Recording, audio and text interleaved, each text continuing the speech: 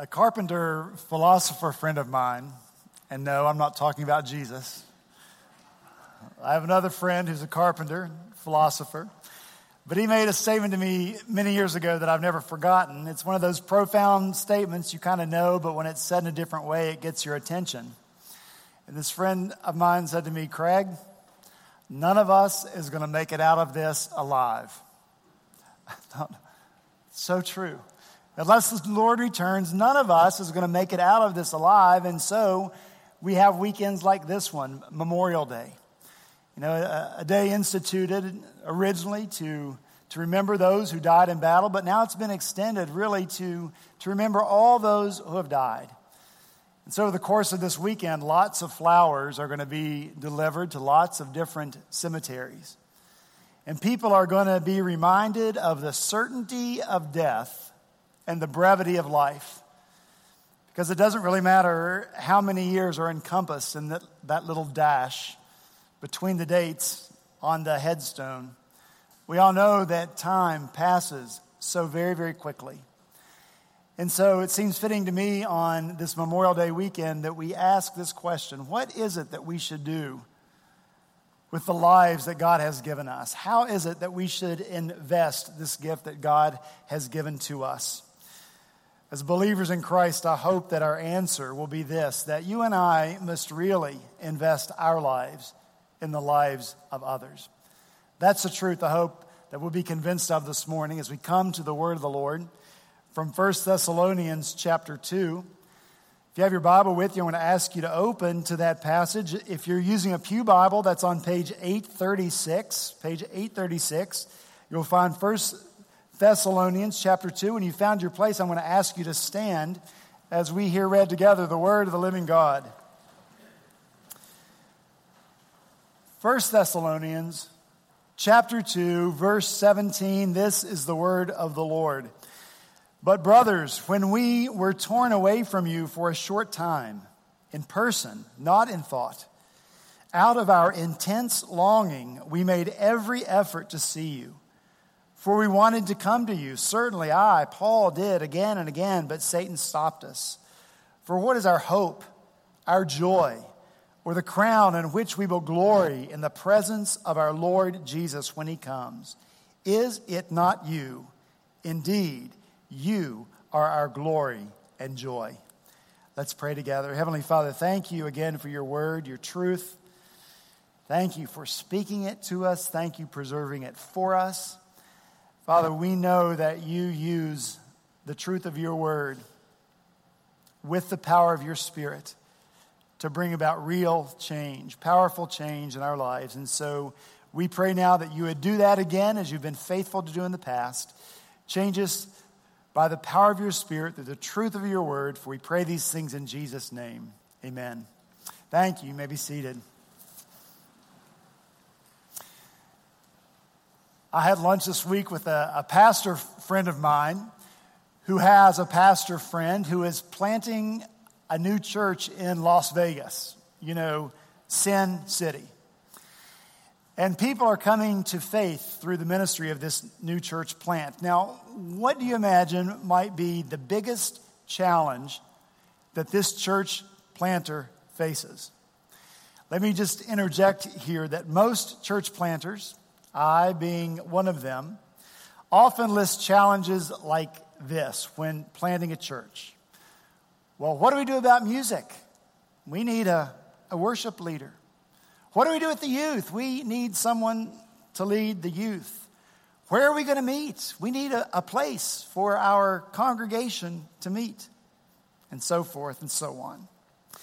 None of those challenges made the list of this church planter.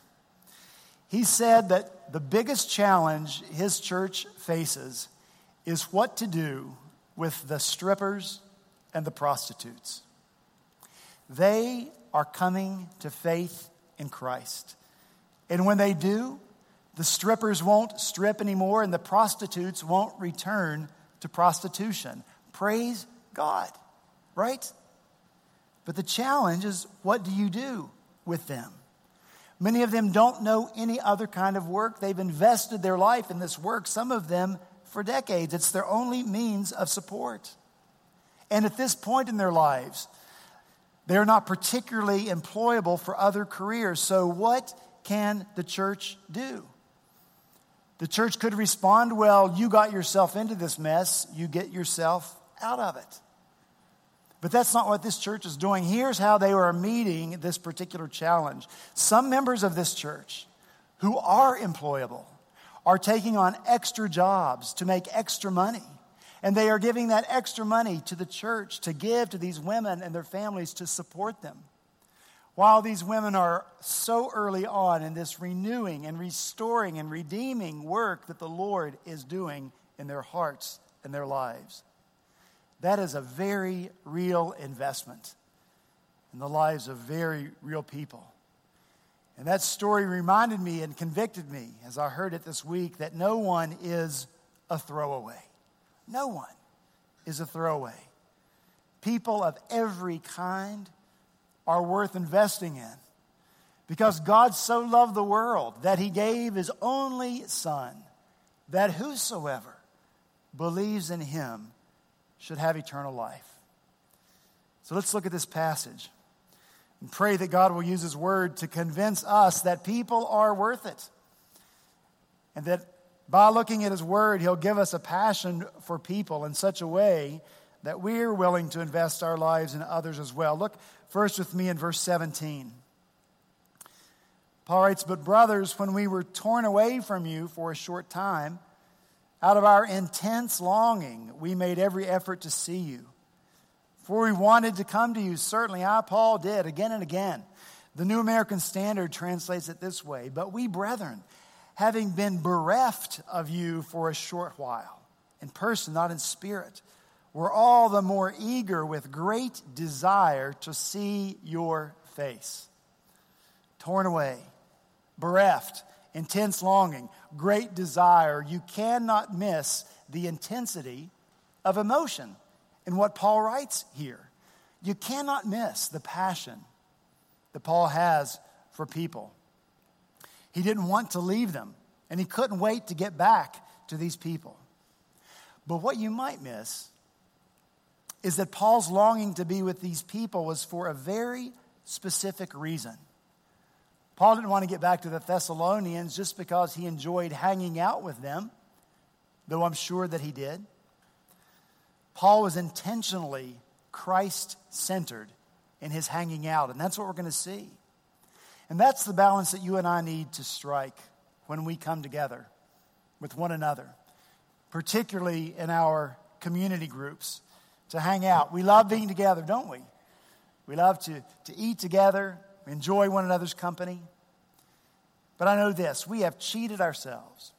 We have cheated ourselves if we aren't also intentional in our conversations about Jesus. We are missing an investment opportunity to invest in one another, encouraging words about Jesus, investing in one another, encouraging truths about Jesus, investing in one another, encouraging stories about the powerful work that Jesus is doing right now in us and among us. That's what Paul was intentional about.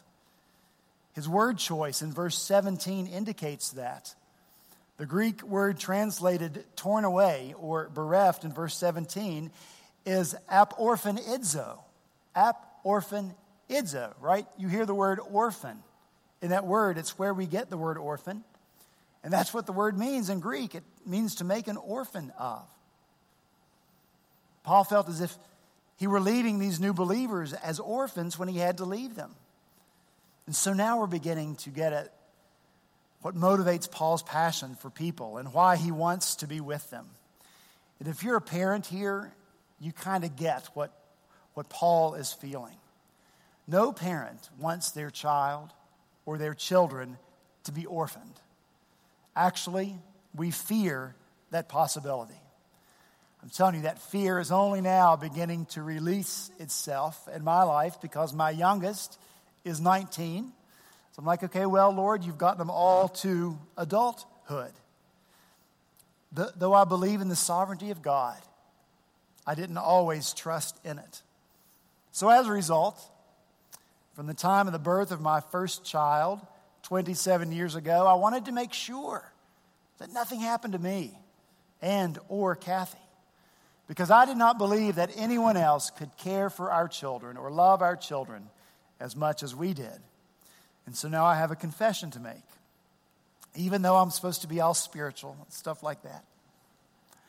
And even though I prefer to go on a mission trip with my wife, Kathy, I've got to tell you that part of me is relieved when we don't go on those trips together. You know, just in case something might happen. But often we do go together. So one year, Kate, our oldest daughter, went to India a few weeks before Kathy and I went to Uganda, and we would be gone to Uganda before Kate got back from India. Well, it occurred to me that while she was on this trip, Kate would turn 18 years old. She would become an adult. So listen to what I did, the wise and compassionate father. I sent her an email. I said, Kate, since your mom and I are going to Africa, and since you'll be 18 before we leave, we just changed our wills, which we did. If anything happens to us, we're leaving the other 4 kids to you. Really smooth move, right? She's halfway around the world. Her parents might be killed, and she's responsible for 4 children. And all this information comes to her via email. I know she's forgiven me.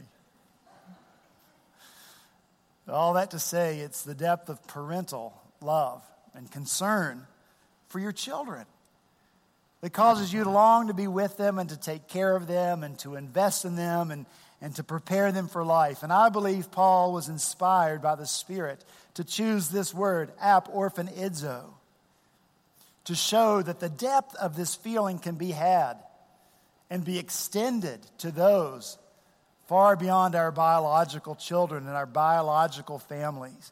Paul certainly had those feelings for these Thessalonians. So he intensely longed to be with them, to see them face to face so that he could invest in them. And we all know how dramatic Paul's story is. He's a living example of the reclaiming, redeeming, restoring, renewing work of Christ. And he had so much that he wanted to share with these Thessalonians about who Christ is and about all that he can do. So let me backtrack a little and tell you how Paul met these people. It's a great story because it shows us that our investment in the lives of people is truly worth it. Acts 17 records what happens. Paul was in Thessalonica on one of his missionary tours.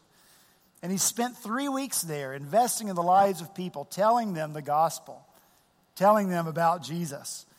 He took them to Scripture, and he reasoned with them, and he showed them how the person of Christ matched everything that God said the Messiah would do and would be. And so he proved to them that Jesus was the Christ.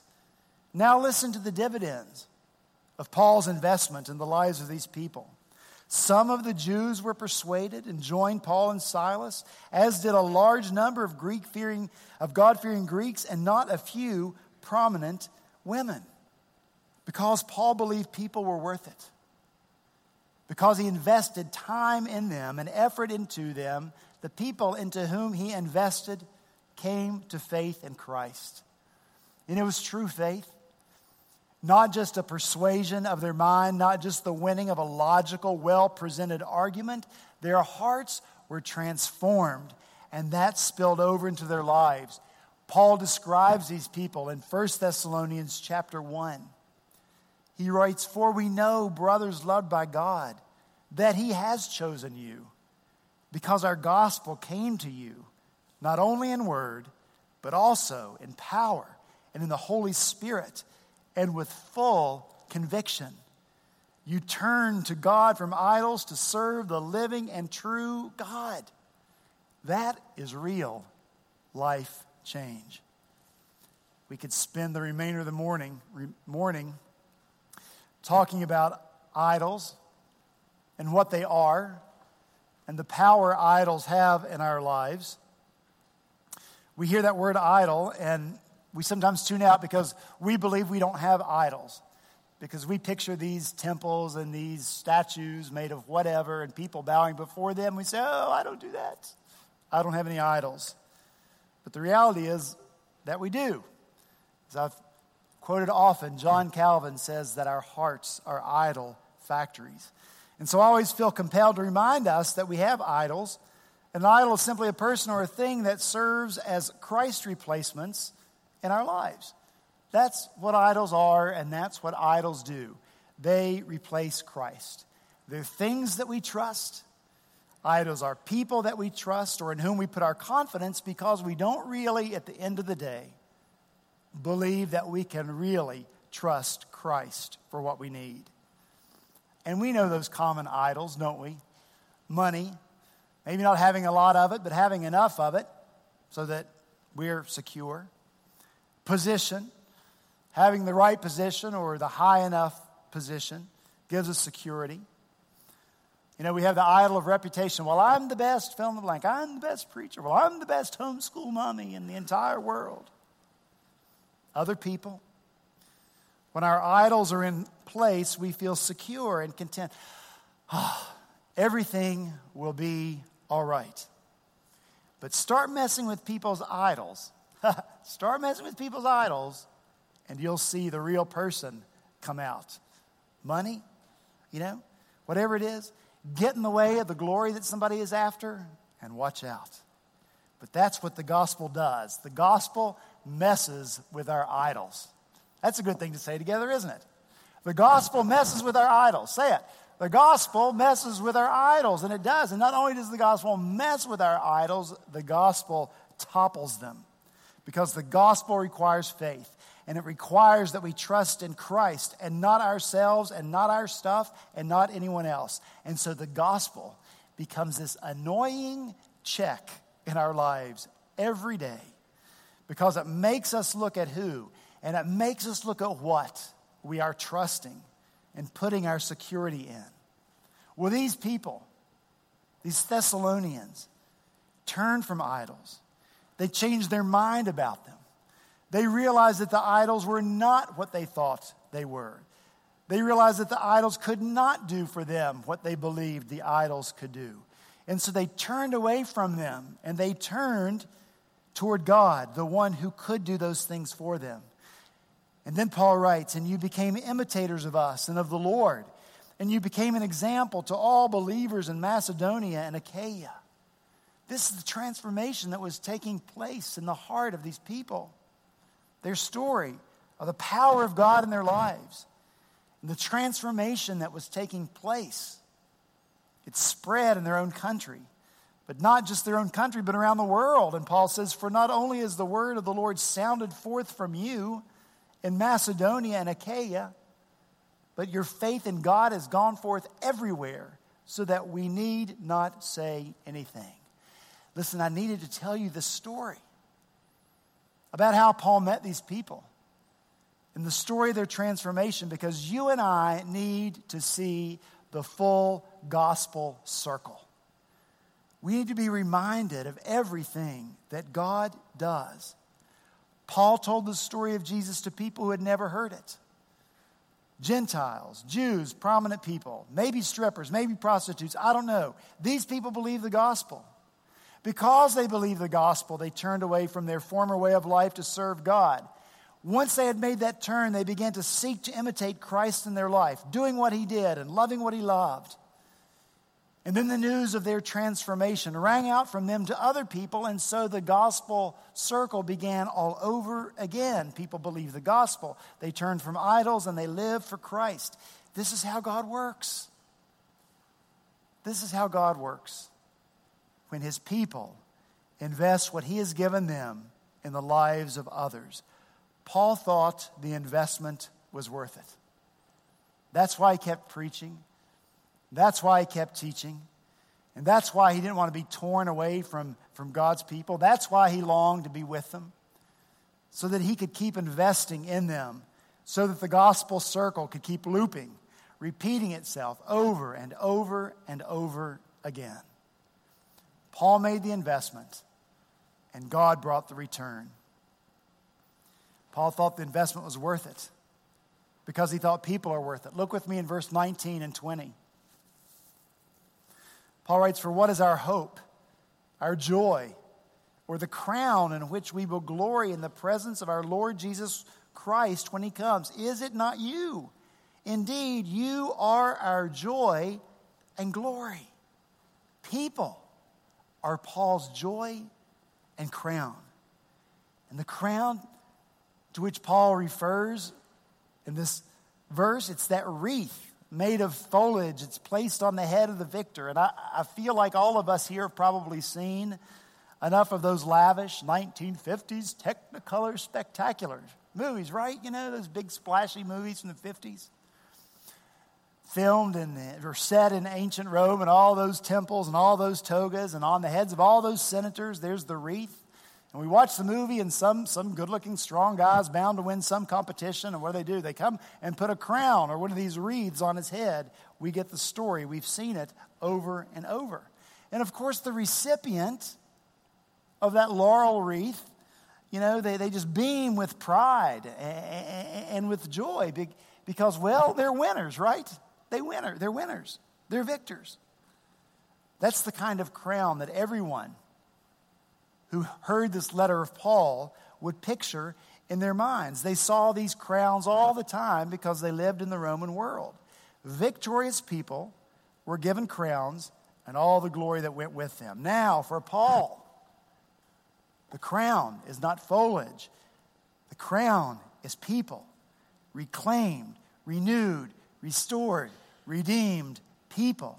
They are victory for Paul. They are joy for Paul. They are glory for Paul.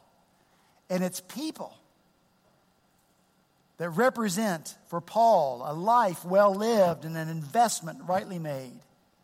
Even though Paul had to forego the glory that the world was going to offer him, the power and the prestige that was going to be his, and the position and the money and all that went with it, Paul had to forego that, but it was worth it for him to receive this crown, a crown of people redeemed by Christ. So Paul has lined his life up with Jesus' teaching. In Matthew 25, it records Jesus' teaching just hours before his death. He's telling his disciples about his most certain return.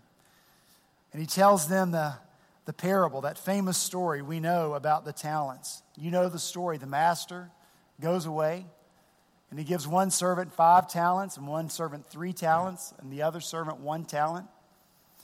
And while he's gone, the first 2 servants, they invest what's been given to them. And they double the return, so that when the master returns, he's got twice as much money, because these servants wisely invested what the master had given to them. And so what does the master say to these servants? Well done, good and faithful servant. Come and share your master's happiness. That's exactly what Paul did. He invested what the Lord had entrusted to him in the lives of others, and it paid off. And the Thessalonians are evidence of that. You and I do well. Listen, you and I do well. And we are good and faithful servants when we invest what God has given to us in the lives of others. Truly. And if you limit that just to money, you don't understand the fullness of what the Lord wants for us, from us. It certainly takes money. And it certainly takes resources to do what God has called us to do. Acts of justice and mercy. It takes resources to protect and to defend and provide for the weak and the marginalized in our culture. Those who at the time of the writing of Scripture were called widows and orphans and strangers in the land. We as a country are like those believers in that church plant in Las Vegas. Those of us who have been blessed with the ability and blessed with the opportunity to make money ought to make as much money as we possibly can make, so that we can give that money to support the work of the gospel and the work of justice and mercy to which the gospel calls us among those people who have not experienced the same blessings nor the same opportunities that have been given to us. Yes, we should invest our resources in the lives of others. But our investment goes beyond that, because God has invested His Spirit in us as well. And the Spirit that God has given to us is a spirit of faith and not a spirit of fear, so that we face the world and all that happens in it. And you and I know well the craziness of the world in which we live. We face it all with faith and not fear. What a gift we can give to others as they observe our faith, no matter what is going on. Romans 8, verse 15. The Spirit you received does not make you slaves, so that you live in fear again. Rather, the Spirit you received brought about your adoption to sonship, and by Him we cry, Abba, Father. What a gift. Amen. Y'all awake? The Spirit that allows us to cry, Abba, Father. Children of the living God, that's our identity. And what confidence and security it should give us to know that we are loved by and fathered by the God of the universe, and how that should change our behavior. It should release us from the struggle. And we're all engaged in a struggle to gain what is of far less value than the fatherly love of God that He has already given to us. And when we are free from that struggle and all the time that it takes in our lives, what can we do with that time and those resources? We can invest where? In other people. That's God's plan for our lives. God has invested in us a spirit of love and joy, of peace, patience, and kindness, and goodness, and gentleness, and faithfulness, and self-control. We get to invest that in the lives of others too, so that they see all the fruit of the Spirit in us. Jesus says, do not lay up for yourselves treasures on earth, where moth and rust destroy and where thieves break in and steal, but lay up for yourselves treasures in heaven, where neither moth nor rust destroys and where thieves do not break in and steal. See, people made right with God through faith in Jesus Christ, they are the treasure. They are eternal, safe, and secure forever in Christ, and so we invest in them now. All kinds of people in every segment of the gospel circle, offering a cup of cold water if that's what we need to do, or a warm blanket in Jesus' name, whatever the need. Asking questions, where are you on your faith journey? Sharing the gospel, serving them, sacrificing for them, teaching them to obey, discipling them, encouraging them to serve others over and over and over again. The gospel circle loops. Let's make sure that we have that full gospel circle here.